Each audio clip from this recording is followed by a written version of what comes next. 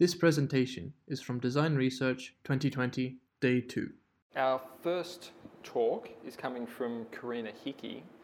Karina is going to be tackling a problem that I'm sure many of you actually are confronted by when trying to communicate to others, particularly potential employers, the work that you've done and your experience as a design researcher and as a UX researcher. So we are about to be joined. Here she comes. Hi, Karina. Hello. Hey, how you going? I can hear Just you. let me do some think out loud and eye tracking while I see if I can get this joined. All good. There you are. Hello. All right. I'm going to talk about how you make post-it notes sexy.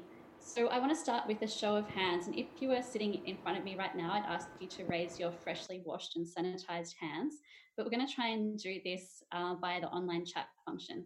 So I'm going to present 3 different options, and I want you to choose the number 1, 2, or 3 and pop that number in the chat function that best represents your current situation in terms of your online presence or online portfolio. So number 1 is you don't have any kind of portfolio of your research or your design work, but you're interested in having one.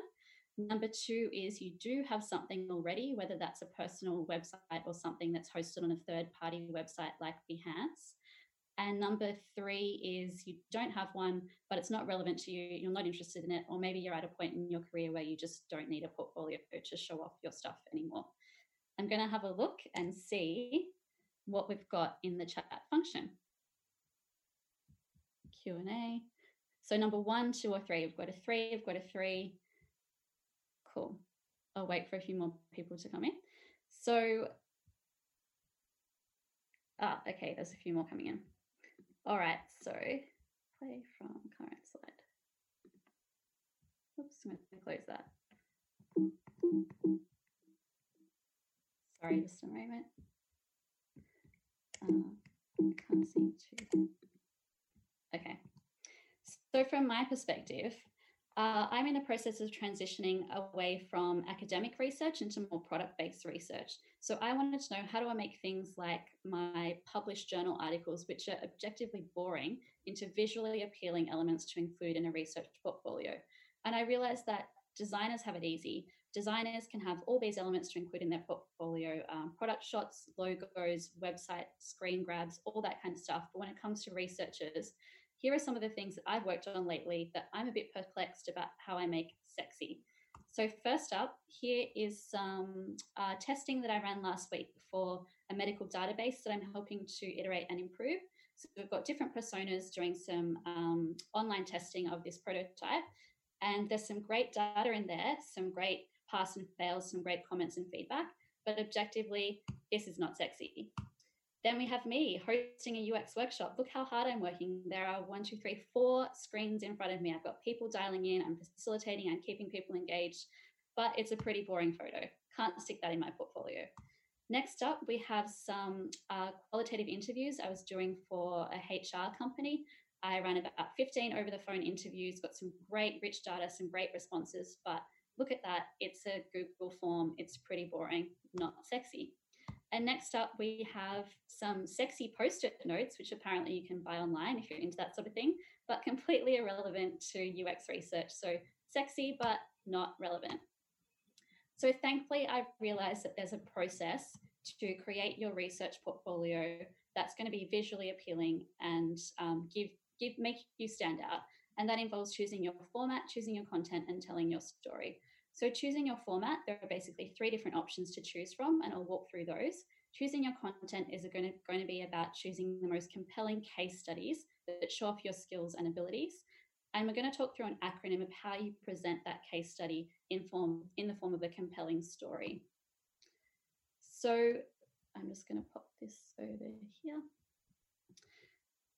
Sarah Doody, you can find her information and articles online, and she goes into depth about the 3 different types of ways you can present a research portfolio and the pros and cons of each. So first up is a personal website. So this is something like a website you create on Squarespace or Wix, or if you've got the ability, you can code something yourself. Next is a platform-based website. So little effort required from you. You would just upload your content onto Behance or Dribble or something like that. Then a PDF portfolio is something that you could create in Keynote, for example. The pros and cons of each. So a personal website, obviously you have complete control over what goes into it. You could self-promote by using your name as the URL, but you're constrained by the template, such as whatever WordPress template format you're using. And I would say the biggest drawback of this is that your portfolio can't be tailored for each potential job you're applying for each recruiter or for each consultant or client that you're working with. Next up is a platform website. So this would be something like Dribbble or Behance. So you upload your content, your research, your design, and people would say that there's a lot more potential for exposure because people are sort of observing and looking at perusing other people's content.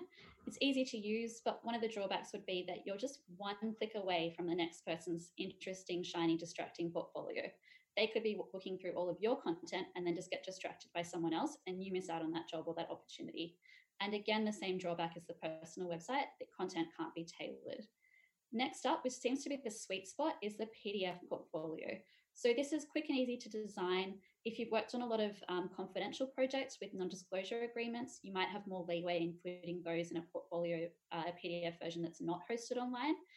One of the downsides is that it's not discoverable, but the biggest benefit of a PDF portfolio is that you can customize or tweak each of the case studies for the different role that you're applying for or for different clients. So should you have all three at once? No, you'd burn yourself out trying to make all three. The general consensus is just stick with the best one that's suitable for you at this current moment. Or you might like to have a combination of both, for example, a personal website with a bio and some generic case studies, but go into more detail in your PDF portfolio.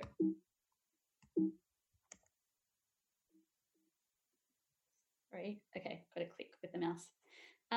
Your portfolio will never be done, so don't strive for perfection. So Sarah Doody summarizes this as just do something is better than nothing. And I would say what better time than now to update your portfolio, your LinkedIn, to create a portfolio from scratch if you don't have one, while you're sitting at home, quarantined, working from home. This is the best time to be doing that. There's basically 3 elements that you want to include in your portfolio. And if you want more information on this, check out Emerson Schroeter or David Travis. They write extensively about the elements and what to include. So a bio is really important. You want to tell your research process, a bit of information about you, your work history, include a photo if you feel comfortable doing that. The case studies are really the whole focus or the meat in a sandwich of your portfolio.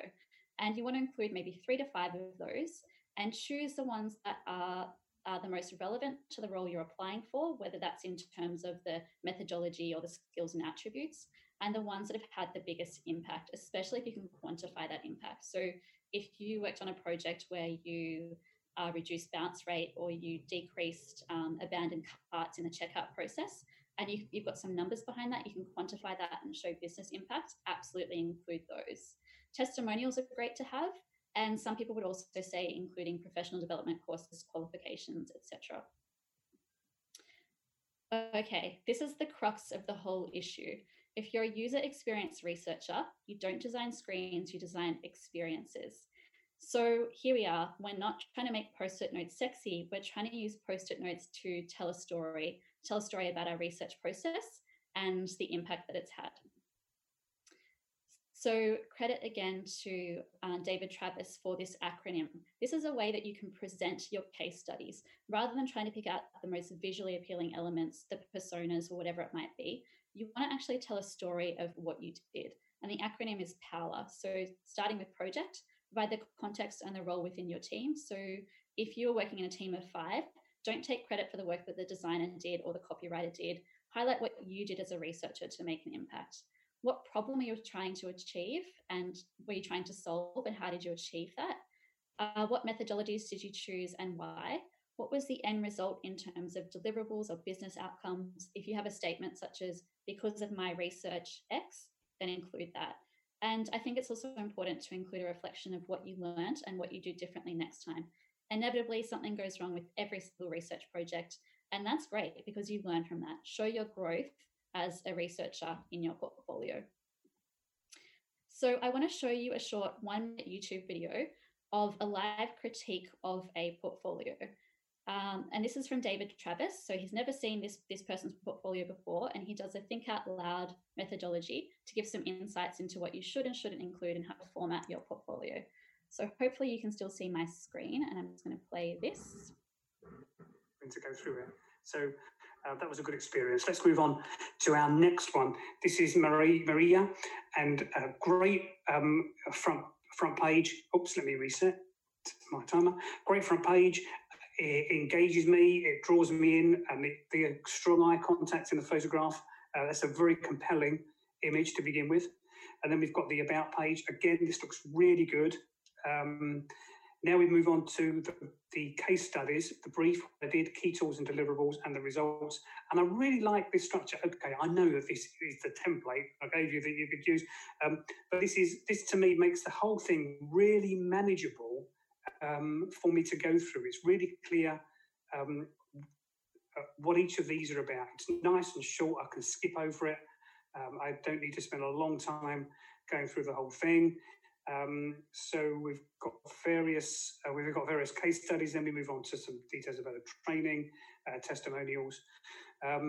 So I like that structure. Again, that was an impressive use of 1 minute of my time.